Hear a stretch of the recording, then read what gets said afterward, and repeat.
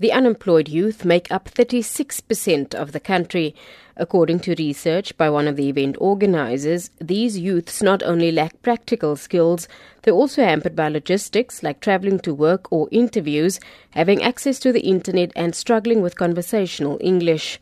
The two-day conference aims to address the factors preventing young people from finding jobs and keeping employers from appointing them.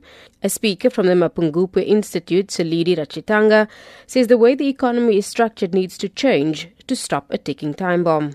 The issue of unemployment of youth in South Africa should be viewed in the same way as we would economic recession.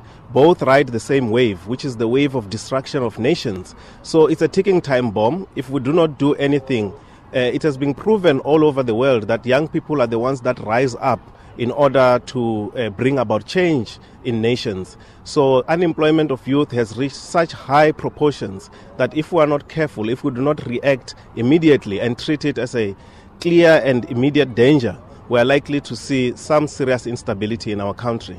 The president of COSATU's, Dumo Dlamini, echoed the urgency that the matter must be dealt with. He says unemployment has become the responsibility of all sectors of society. The challenge of unemployment, poverty, and the huge inequalities in our country are a country's responsibility. You cannot point the finger at labor. I've already said that our economy itself has got to change drastically to meet these challenges. Yes, labor do have certain responsibilities too, but business, government, and the community or society as a whole have responsibilities.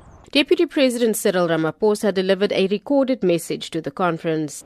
By broadening our labor pool, we will be able to stimulate growth in the economy and improve our country's competitiveness.